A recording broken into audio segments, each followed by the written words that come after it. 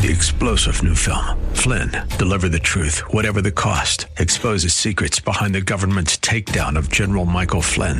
Flynn knew what the intel world had been up to. He ordered the first audit of the use of contractors. This set off alarm bells. He told the truth. He was the most dangerous person for Donald Trump to hire. They had to get rid of Flynn. Flynn, deliver the truth, whatever the cost. Available now. Watch it today. Go to salemnow.com. salemnow.com. And now back to Lifeline with Craig Roberts.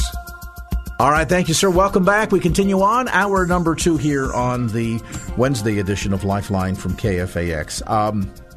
You've probably heard the news. It was mentioned a few moments ago. Today, 2 Philadelphia police officers shot during a gun battle. 2 other officers are inside a home with prisoners. It's a fluid situation. It's another one of those tragedies added to the list of tragedies. And if you look at this shooting with the recent events that occurred in Ohio and certainly in El Paso, it is again, I think, demonstrative of the fact that this country is at a real critical crossroads right now. There is political turmoil, to be sure. Today, we talked about it at the start of the show, economic turmoil. All of it, I think, indicative, even as we see this violence taking place yet again today in Philadelphia, indicative of spiritual turmoil going on within our nation. And as much as we can look to political solutions, hoping that Congress does something, pass some laws, have a meeting, conduct a forum, do all of this, at the end of the day, the real goal here, and I've said this before, should not be to make America great again. Because you can't make America great again until you make America godly again. It is an urgent time, I think, for people of faith, people that understand and have an ear to hear what is going on in the world around us, that we are on the cusp of either a potential complete unraveling of American society and the very fabric of our nation, or potentially on the cusp of a tremendous revival. Which way that goes is entirely dependent upon the people of God. Will we be obedient? Will we humble ourselves, turn from our wicked ways, and seek God's face, as 2 Chronicles 7:14 tells us? Or will we just continue to seek political answers and hope for the best? Well, for those that really see prayer and going before the throne of grace as a key step to bringing our nation back to Christ, then my next guest on the program tonight, I think, will be of great interest to you. He's going to talk to us about a very special event taking place here in California, the first of many that is designed to help bring together church leaders and intercessors from across the state, across the nation, to do this very thing, to rally intercessors and the church together in a spirit of prayer for our nation, prayer for revival. Reverend Cyril Rayan joins us today in studio, and this is an important mission that you're involved with. Thank you so much for being with us. Sure, Craig. It's a privilege to be here, and even as you pointed out, even with the gun violence happening today, we see where the nation is and how desperate we are. I know not everybody realizes the desperate situation, but the moral decay that has happened over the last several decades, and even the prayerlessness in the church, and 66 million plus abortions, and the marriage being redefined, and we are really showing our fist at God. I hope I said that correctly, but we are away from biblical values as far as it can be. But the good news is every revival that has happened in the past has gone through that situation where there was moral decay. And even if you look at the Jeremiah Lanphier revival in 1857, there was moral decay. You look at the First Great Awakening, there was moral decay. Second Great Awakening, there was moral decay. Revival in Wales, there was moral decay. So it's all about how we respond as the people of God. Instead of pointing fingers at the enemy, we need to say it's our responsibility. You mentioned 2 Chronicles 7:14. It is our responsibility, rather than pointing fingers at the enemy. We need to gather, humble ourselves, turn away from our wicked ways, seek God's face, pray, and come together. That's when He's going to hear from heaven, forgive our sin, and heal our land. So it is a very strategic time for the nation. And it's like even the people in Nineveh responded when the judgment was given, saying within 40 days you're going to be destroyed. I think we are right there. Even Billy Graham mentioned, if God does not judge America, then He was not fair to Sodom and Gomorrah. He would have to apologize, yes. And I'm paraphrasing it. But we are right there at the cusp. And people of God must realize that if we come together and pray, and that's what the Word of God says, He will hear from heaven, forgive our sin, and heal our land. And that's what we need. At this time, we need revival in America to change the course of the nation. And that's what can bring the nation back to God. And really, at the end of the day, this is not just a single event. And I think about the many years that we've gathered on the first Thursday of the month of May as a nation to pray for our nation, pray for our nation's leadership. And I think what's been missing, the element that's been missing, is a great gathering of believers all across the country. We go before God, we pray. When we're done, we say, wow, didn't we have a great time together in fellowship? See you next year. Right. Failing to recognize that we're really in warfare here. That I think time is perilously short. How long will God's patience tarry before He has no choice but to bring down judgment? And I know for some people they say, Craig, those are harsh words. I mean, God has uniquely blessed our nation above so many nations. Can you dare suggest that God is going to judge this nation? Well, some would argue that He's already perhaps removed His hand of blessing, or is in the process of doing that. Could God judge this nation? I don't know that within His own sense of righteousness that He has any choice but to do so, which is what Dr. Graham, I think, suggested. And so then it becomes not a question of if God judges, but when God judges. And the defining line between the two is really ultimately up to us, isn't it, in terms of really understanding that we need to have a serious encounter with God, and that for there to be revival, there has to be something to be revived, right? If you talk to a paramedic and say, well, they can't be a giver of life, but they can help to revive that flickering flame, that ember of life. If somebody has gone unconscious, has perhaps had a heart attack, the heart has stopped beating, they can intervene to bring back life, to revive the life that was there. And I think at the end of the day, then, that suggests that it has to start in the church, because the kind of life that needs to be revived is in the church. And once the church is revived, then that can spread like wildfire throughout the land. Would you agree? Absolutely. I think the church is in a slumber mode right now. Prayerlessness is all over the place. And I'm not blaming other churches. I'm blaming myself as well. I'm part of the body of Christ. And we have sinned against God by really forgetting prayer. And trust me, any church that thinks that they've not made a mistake, God will say, well, and your righteousness is as a filthy rag. So we're all, I think, in that boat. Go ahead. Yes. I think the response is so much important. That is in my heart. How do we respond as the people of God? And when we see the churches not winning souls anymore, the status quo, and we see the same people sitting in the same pews, and we have forgotten that we need to be people who take the Great Commission to heart, and not only pray, but also, on the other hand, share the gospel. And the reason why we are gathering on August 31st at the Azusa Street Revival is to re-dig the wells of revival. And that is the solution for our nation. And it's like Isaac redug the wells that Abraham had dug in Genesis 26 and 18.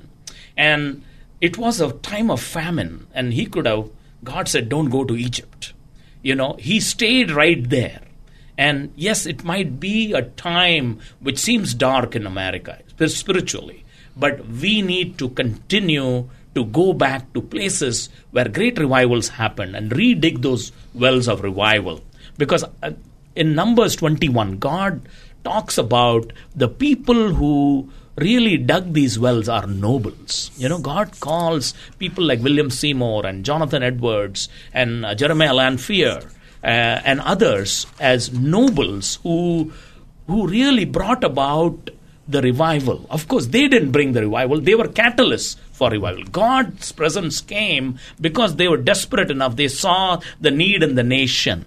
So similarly, I'm challenging everyone in the churches across America, the intercessors, to come together in a bicoastal conference August 31st at Azusa Street and also in Farraton, New Jersey, in one of the sites of the First Great Awakening where George Whitefield preached to thousands as a 25-year-old. And going back to the places of revival, it's really symbolic, saying we are going to take literally a shovel to redig the wells of revival. And the Word of God says in Genesis 26 that the Philistines have blocked these wells. And that is actually the sin of the nation, the sin of idolatry, the sin of sexual immorality, the sin of the LGBTQ agenda has blocked these revival wells. And it's our responsibility as people of God to see that the sin has defiled the land, it has blocked these wells, and we need to be the ones redigging these wells. And there is a prophecy from William Seymour in 1912 saying in 100 years there is going to be a revival in America greater than Azusa. And with Azusa Street impacting 700 million people around the world and growing, I think there is no better site to go redig the wells of revival. And that's why we are going and we are challenging intercessors, leaders, whoever has a heart and a burden for America. I think it's very easy to see that we need prayer. I don't have to convince much to anyone that even maybe secular people might see it.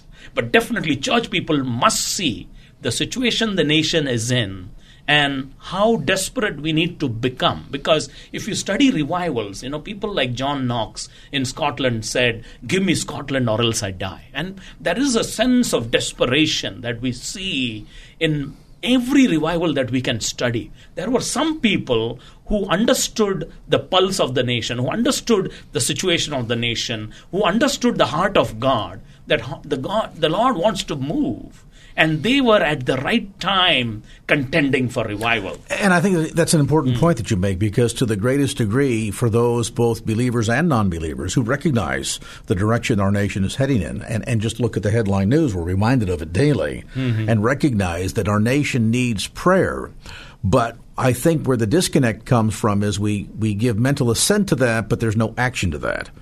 In each and every one of those examples that you pointed to, from Wakefield to Azusa, the catalyst was always the church. Yes. The church responding to the situation, and then as the church stepped out in faith, God honored it. And it's, I think, the same thing here too.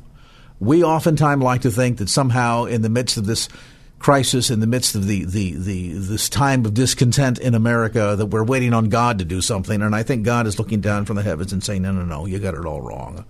I'm here. I provided you my Son, my Holy Spirit, my Word. You have the tools that you need. You're not waiting on me. I am waiting on you. Let me remind you that this special event, Redigging the Wells of Revival, a time of fasting and prayer, seeking God to bring transforming revival to our nation, will be taking place on Saturday, August the 31st, in Los Angeles at the site of the original Azusa Street Revival. Begins at 9 a.m., goes all day, and it is a time of consecrated prayer and fasting, and a time for the church to come together and really get serious before the throne of grace. There'll be a number of outstanding keynote speakers over the course of the day, including names you'll recognize, including Pat Chen, who, of course, had a radio program here in the Bay Area on KFAX for many years. She, the founder and president of First Love Ministries International, along with Vanessa Russell, founder of Love Never Fails, and best-selling author Tommy Tenney, author of the God Chasers book series. Redigging the Wells of Revival, Saturday, August 31st. For details and to register, go online right now to wellsofrevival.us. That's wellsofrevival.us. We'll take a brief time out, come back to more of our conversation as our visit today with Pastor Cyril Rayan continues from the Potter's Ministries. All right, 6:23. Let's hop over to the KFAX Traffic Center to get you another update on this Wednesday ride home. And now back to Lifeline with Craig Roberts. We're in studio with Pastor Cyril Rayan of the Potter's Ministries. He is really spearheading a very important gathering that's going to be taking place on Saturday, August the 31st, at the site of the original Azusa Street Revival. If you're not familiar with the Azusa Street, Google it. You'll even find a Wikipedia story on it because it is significant in the history of the church. This will be a time coming together, church leaders and intercessors from across the state and across the nation gathering to pray on behalf of our nation. Again, Saturday, August 31st in Los Angeles. And you can get more information by simply going online to wellsofrevival.us. That's wellsofrevival.us. There's going to be prayer. There's going to be fellowship, singing, and a number of teachings brought by keynote speakers, many of whom you're very familiar with, including KFAX's own Vanessa Russell from Love Never Fails, our dear friend Pat Chen, founder and president of First Love Ministries International, and best-selling author Tommy Tenney, author of the God Chasers book series. Again, the date will be Saturday, August the 31st. For details and to register, simply go on to line to wellsofrevival.us. That's wellsofrevival.us. Before our time winds up, Pastor Cyril, I want to come back to something you mentioned before the break. You talked about the sense of this being a time of tremendous darkness, spiritually speaking. Mm-hmm. And, I liken this often to our reaction when we come home after an evening. Perhaps we've been out fellowshipping or taking our spouse out to dinner. We come back to the house at night. We put our key in the front door. And as we open the front door and peer in and get ready to step inside our house, we think, gee, it's awfully dark in here. Mm-hmm. Now, our reaction isn't to stop and say, gee, what can we do? There's just so much. How do we get rid of all this darkness? No, our reaction logically is there's darkness because of a lack of light. And so we go and we reach for the switch, and we click the switch on, we go over to the table lamp, and we turn that on. We begin turning lights on in the house, and before you know it, the darkness has been expelled because the light has been turned on. It probably could be argued from one perspective that there's a lot of darkness in the world today. That's very true. But I don't know that it's necessarily from God's perspective an overabundance of darkness as much as it is a lack of light. And the best way for us to dispel the darkness is to turn on the light, and that, of course, is the light of Christ, which is up to every one of us to be able to respond to and say, listen, if it's too dark out there, quit complaining, go turn your light on. Am I right? Absolutely. I think not only we need to, as individuals, as churches, become lighthouses in the community. Even if you look at the founding of America, John Winthrop said, America is a city on a hill. And if you look at how our founding fathers really were focused on the Lord, look at even Cape Henry arrival on April 29, 1607. First thing they did is put up a cross there and prayed. And think about the Mayflower Compact and how it is totally for the glory of God and to spread the gospel. I'm paraphrasing there. You can read these terms in the compact, first governing document that was signed before they even arrived on the shores of America. So I think our nation stands for being a city on a hill. And I think we need to go back to those founding values and the principles that represented. That's really why America is such a great nation. Because of and coming back to the sense, and this is as key not only as a nation, but it is individually too, to not forget the joy of our first love. Yes, and to come back and be reminded of what that experience is and what it means.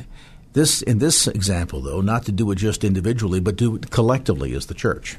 Absolutely. I think the church has a responsibility to be a lighthouse in our own communities. Take us ahead to August 31st. Mm-hmm. Saturday, August 31st, there's going to be this gathering again of church leaders and intercessors from throughout the state, throughout the nation, gathering at the site of the old Azusa revival. And this will begin at 9 a.m. again, Saturday, August the 31st. Everyone who has a passion for prayer, everyone who has a heartbeat in recognizing the need for revival in our nation is invited to come down and to participate. Give us a quick thumbnail sketch in terms of what they're going to experience throughout the day. Absolutely. It's going to be a harp and prayer, harp and bowl model for worship and prayer throughout the day. Basically, there will be 4 different worship teams who are going to be there on the stage as the prayer sessions go forth. And it will be an integration of worship and intercession. We have Igbalo House of Prayer in Pasadena, Mando Matthews leading the worship, and he's going to bring in other teams from different houses of prayer. And then there will be the keynote word from Tommy Tenney. But most all are prayer sessions for different aspects of the nation. So, for example, we'll be praying for the 7 mountains, and we'll be praying for Thanksgiving for America. We'll be thanking God for America. And then there is going to be a time of personal repentance, and there is going to be a time of corporate repentance, and there is going to be different issues that we'll be praying for, human trafficking, and we have seen that in the news even recently. So God has put on our hearts critical things that the nation is facing right now. And we are going to take that up in prayer.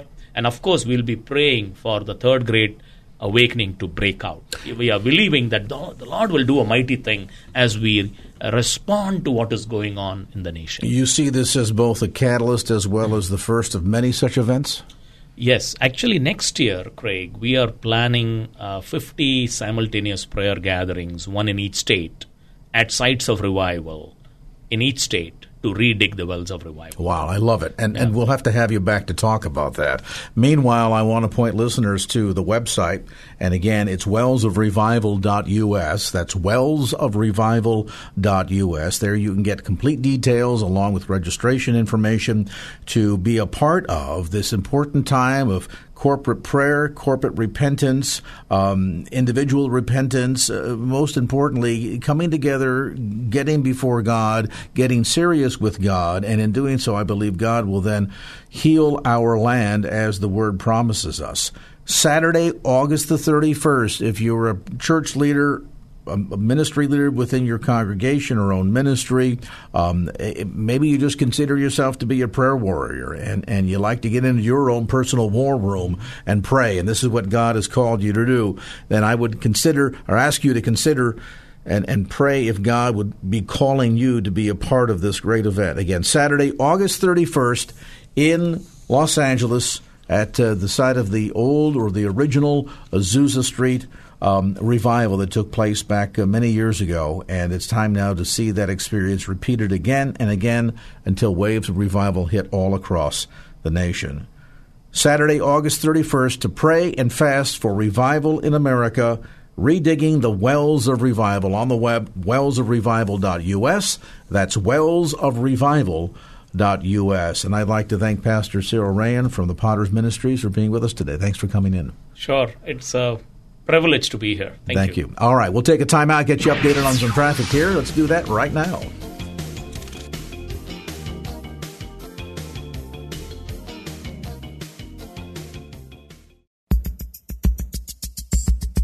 And now back to Lifeline with Craig Roberts. The Apostle Paul reminds us that we are to be ready to give an answer for the hope that lies within. Certainly makes sense from a perspective of sharing the gospel of Jesus Christ. I mean, after all, if we're in this love relationship with the Lord and He has redeemed us, as we share that good news with others, don't we want to be articulate about what He's done in our life and how we can change somebody else's life too? While certainly that's the desire, I think a lot of people, when it comes to the matter of sharing their faith or evangelism, get nervous. They get nervous because oftentimes we are afraid that somebody is going to ask us a question that we can't give an answer for. Oftentimes this goes to the heart of the question as to whether or not we are ready to give that answer for the hope that lies within.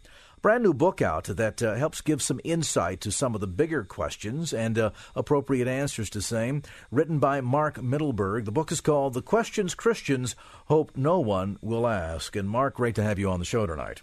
Great to be with you. I have to wonder, we look at some of these questions here, what makes you sure that God exists? How can we trust the Bible? Wasn't Jesus just a good man and teacher? Are very common questions, to be sure.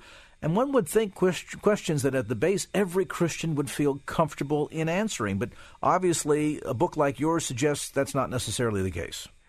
Yeah, in a perfect world, I guess we should. But the real truth is a lot of us grew up with the Christian faith. Our parents taught us as we were young, which is great. But when you're raised kind of on VBS and Sunday school, and this is being taught that this is true your whole life, and if you're mostly around Christians, then later when someone really looks you in the eye and says, "Yeah, but how do you know?" And you believe the Bible, it's full of contradictions, it's based on myths, it's how can you accept that? Well, a lot of us quite naturally feel intimidated by that because we just haven't prepared ourselves for that. So that's really the spirit of this book, is to say, these are the questions we're afraid of. This is based on a national survey we did about a year and a half ago, that summer. We asked 1,000 Christians, what are the issues that you hope will not come up when you're in a conversation with a non-Christian? And these are the top 10 questions that came up. So let's get ready, because if we feel ready, then we're much more willing to get into those conversations and much more likely to be used by God. Now, for many years, you served as evangelism director at Willow Creek Community Church there in Chicago. As you spoke with folks that were coming through your program, there seemed to be a commonality over intimidation by some of these questions, and I'm wondering how much of that might have gone to, as you suggest, maybe a sense of Christian isolationism, where we really don't know the answer to these questions because we've never been asked them, and then maybe to a level of just simple biblical illiteracy, where a lot of folks are just not that familiar with Scripture enough to feel comfortable in speaking to some of these questions. Yeah, I think that's very true. I think Again, I think sometimes as churches we're a lot better at teaching, especially young people, teaching them what to believe, but not why it's true. And so a lot of young people grow up learning the creeds, learning Bible verses, being able to kind of parrot back the right answers. But again, I think in the training, and I'm a real advocate even in Sunday school classes, where we say, okay, let's role play here a little. I used to do this when I was a high school Sunday school teacher. I'd say, for the next half hour, I'm going to be a Jehovah's Witness or a Mormon, or I'm going to be a strong, kind of atheistic evolutionist, and I'm going to challenge your ideas. And at first it freaked the kids out, but then they really took to it because they realized, well, wait a minute, we have answers to these things. And so I think we just need to really force ourselves to think more and get more ready, because truth is on our side. We don't have to be afraid of these things, but we do, as the verse you quoted, 1 Peter 3:15, we do need to get prepared. There's a couple of issues here at hand, too, I think. I remember a number of years ago, Norman Geisler was on the program, and we spent some time talking about what at the time was an increase in how should I phrase this? A debate, really, over whether or not it was necessary as a Christian to believe in a literal bodily resurrection of Jesus Christ, or whether or not that could have been simply a figurative event. And it was amazing to me the number of people that called into our program that night that felt as if, whether or not it was a literal resurrection or a figurative one really didn't matter if at the core, you kind of got the message. And it was a very big eye-opener for me in understanding that there oftentimes is a gulf of ignorance between what we believe and even going down to the core of why we believe it. Do you think that's true? I think it's very true. And I've been in Bible studies with all church people, evangelicals, who didn't believe in the Trinity or who thought they believed in it but would articulate it in a way that was actually cultic. And so, again, my mission is not to shame all these people. My mission is to say we just need to do a little more preparation. Let's be honest, we need to do a lot more preparation. And this, Mark, I should hasten to add, is not just simply for the sake of more effective outreach and evangelism, but ultimately for deepening of our own walk with Jesus Christ. I mean, it would seem to me it would be important for every believer to know why they are sure that God exists. Absolutely. I think all of these questions first speak to our own confidence and clarity as Christians, especially, again, young people who are going to go away to the university or college and have their faith challenged. And so we've got to equip them in particular, but really all of us. And then the second half is then we're going to be much more able to boldly and confidently and clearly articulate the message and explain to our non-Christian friends how they can know that it's true as well. So very much a double-edged sword, cutting both ways, both in terms of being able to deepen our own faith walk and understanding and relationship with Jesus Christ, and then secondarily, once having been equipped with that information, being more effective toward giving that, as we said earlier, that answer for the hope that lies within. Our conversation today with Mark Mittelberg, a look at the questions Christians hope no one will ask. We'll come to some of those questions as our conversation continues right here on KFAX.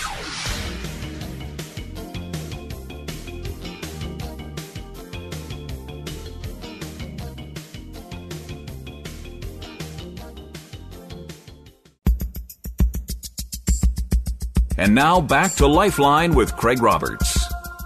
Mark Mittelberg, my guest tonight. He is a former evangelism director of Willow Creek Community Church. His new book, The Questions Christians Hope No One Will Ask.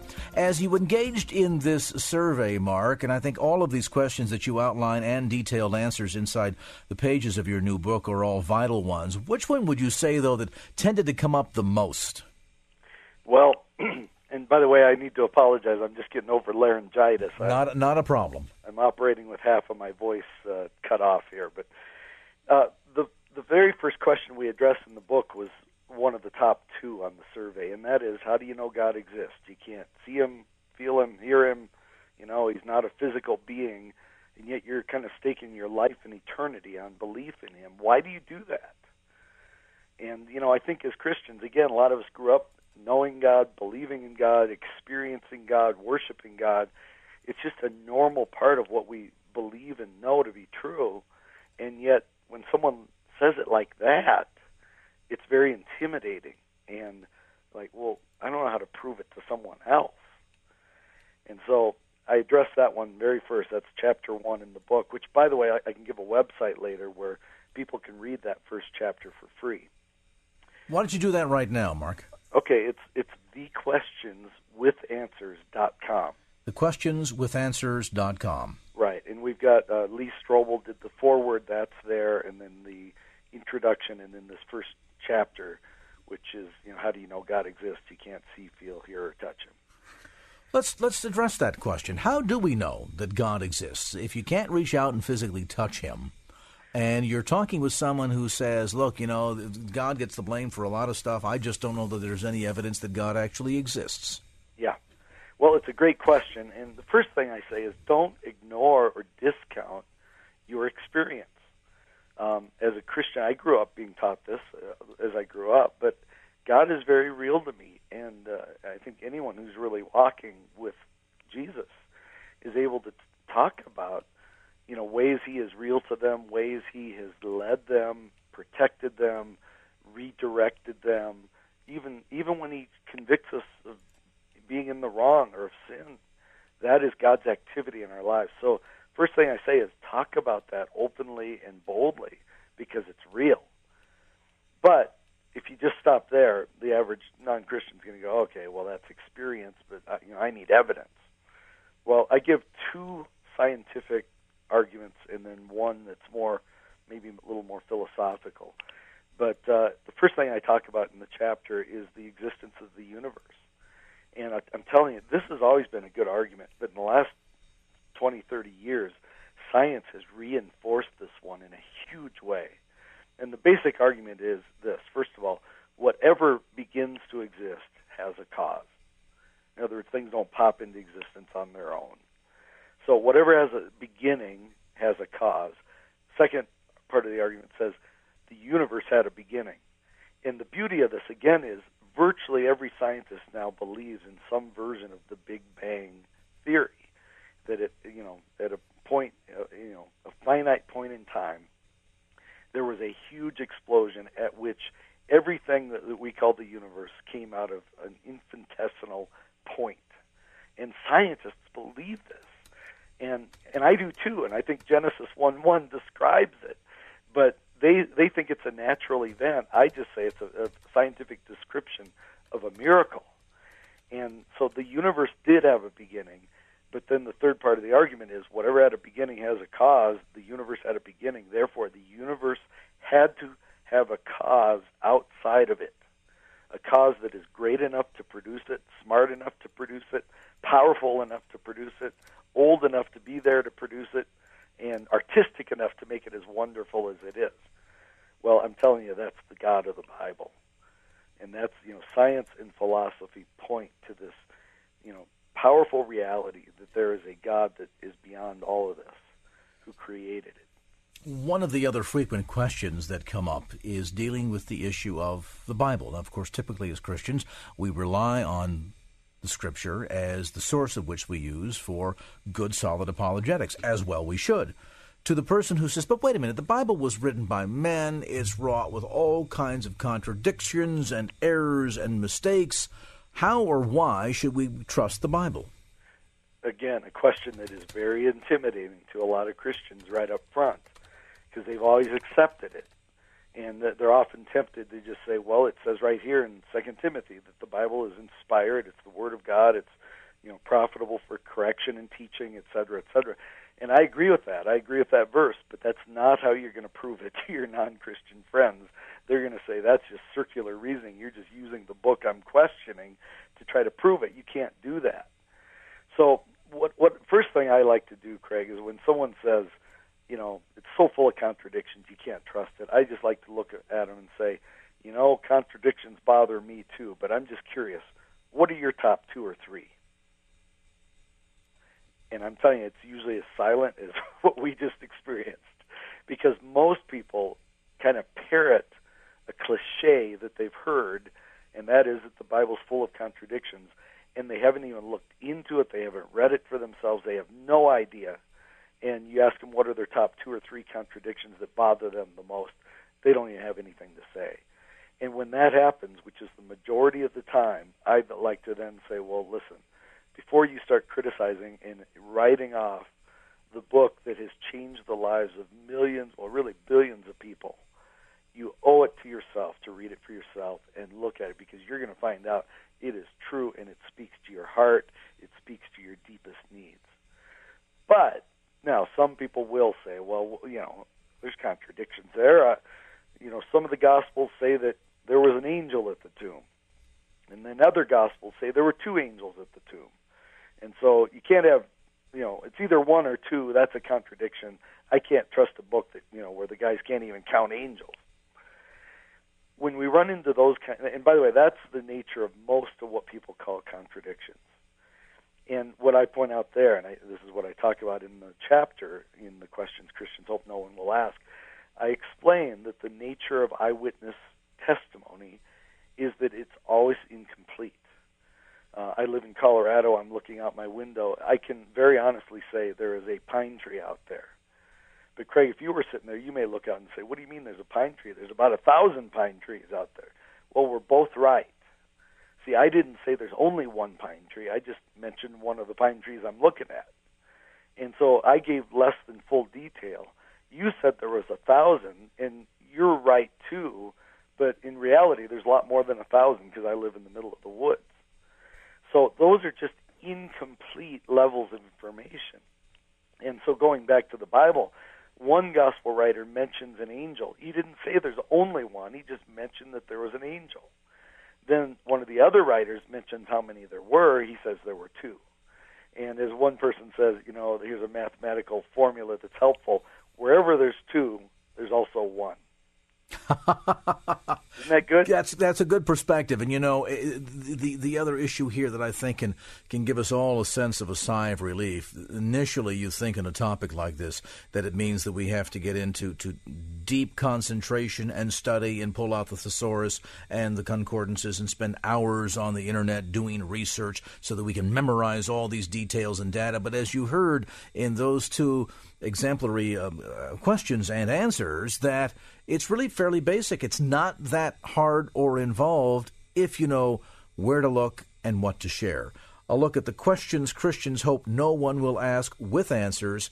And as Mark mentions, if you'd like to read the first chapter online, you can do so for free. Go to thequestionswithanswers.com. That's thequestionswithanswers.com. And Mark Mittelberg, thanks so much for the time. It's a great book and one that's an easy read and yet I believe a very important read for all Christians who want to not just deepen your own understanding and knowledge of the Scripture, but also how to better improve your ability at sharing the gospel of Jesus Christ. Well, that's going to do it for this edition of Lifeline. Thanks so much for being with us. And if there was anything you heard on today's show that you'd like to hear again or share with a friend, grab a copy of the Lifeline podcast. Simply log on to KFAX.com. That's KFAX.com for the Lifeline podcast. Our producer is Wanda Sanchez. I'm Craig Roberts. Till next time round, remember, just don't keep the faith. Get out there and share it and make it a great evening. So long. Opinions expressed in the preceding program do not necessarily represent the views of the ownership, staff, or management of KFAX. Copyright Salem Communications, all rights reserved.